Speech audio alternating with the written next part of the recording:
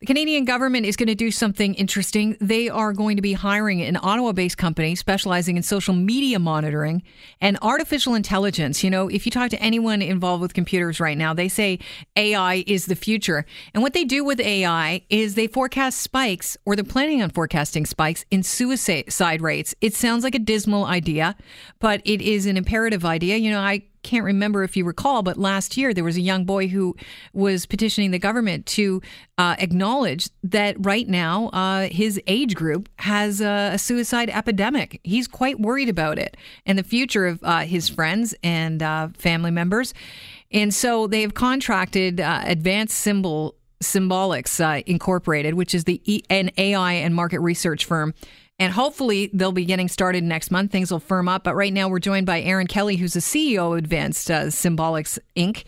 So you're going to be working with the government. And I mean, it seems like an odd thing to be forecasting, predicting suicides, but it's an important thing that we have to start to, focus on so we can help some people out.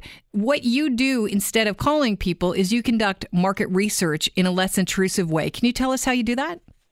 Yeah, absolutely. So what we do is we have our AI learn on what we call a corpus of what makes people, what kind of dialogue would indicate that people are at higher risk for suicide. And then the AI goes out in social media and looks for this type of dialogue among the population and looks to see when there are increases in certain regions in the type of dialogue that would indicate suicide and show that there might be a higher risk of suicide in that region. So has your AI already been studying the dialogue on social media for places where suicide, did become a contagion?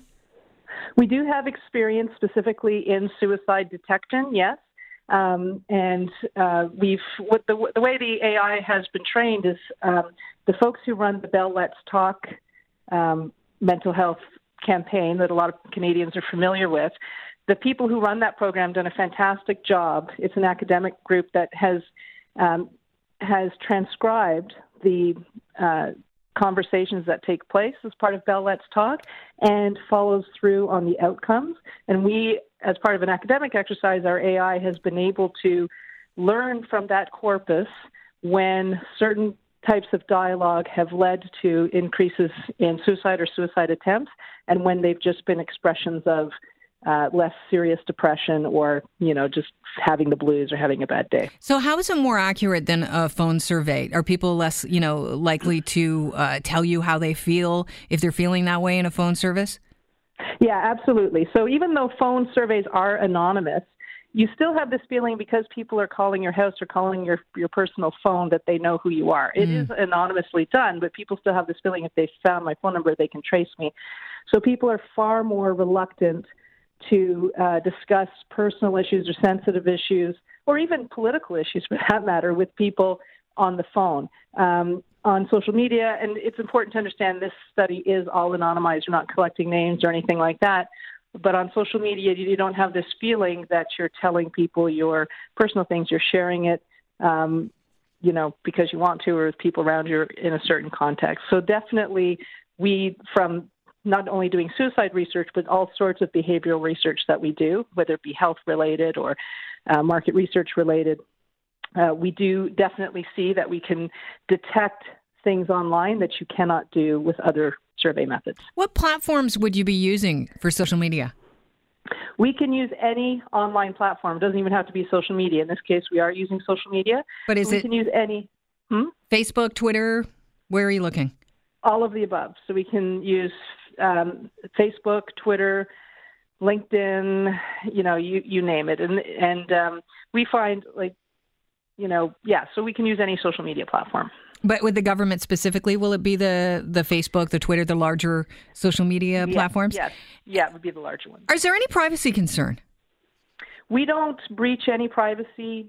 So people have their privacy settings turned up in social media. We're not breaching any privacy settings. So we're only looking at things that are publicly posted. Okay. So I understand you're very good at predicting accurately big things that go down in in online and in society in general. You have a great track record for getting things right, like Brexit. What other things have you predicted with accuracy? Yeah, we predicted the win of the Liberal government in 2015 a month before. We were the only pollster to get that a month before. We accurately predicted the vote count in the Trump and Hillary election. And we do a lot of work in tourism and healthcare, et cetera, in predicting hard to predict things, overdose rates, cannabis usage. We have a lot of experience, particularly in the healthcare. And this accuracy, I would imagine, is of paramount importance because suicide, we've talked about this on the show before, it is a contagion. That's a real thing. And if you can spot it first, then the hope is the experts can focus on preventing it from actually happening, correct?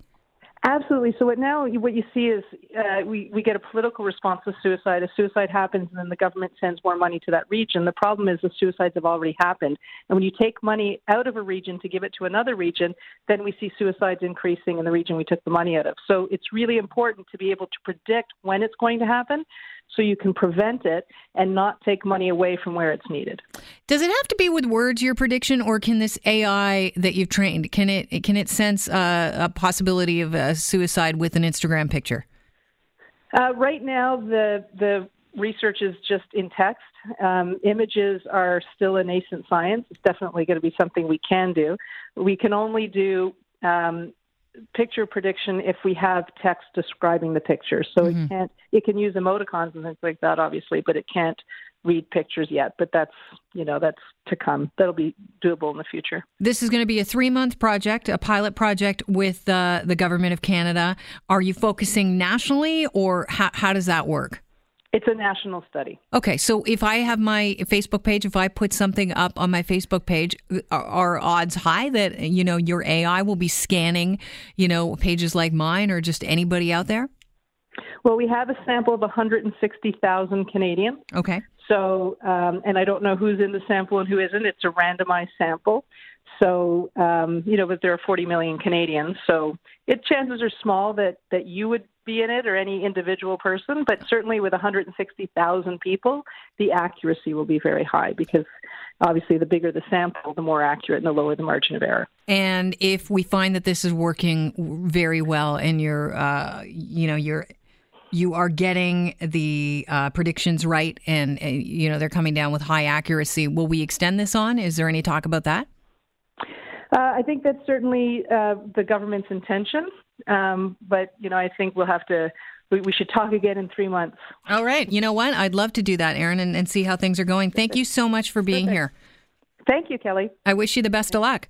That's Erin Kelly, who is the CEO of Advanced Symbolics, Inc. It's a hard topic to talk about suicide, but, if you could predict where suicides might happen on social media, then the odds are very high that you could stop them from happening. And there are a lot of people that say, you know what, if you just, get through that moment, the next day is, it's another day, and it's just... A lot of people post stuff on social media as a cry to help too, and or cry for help rather, and then their friends and family maybe are too shy to say anything.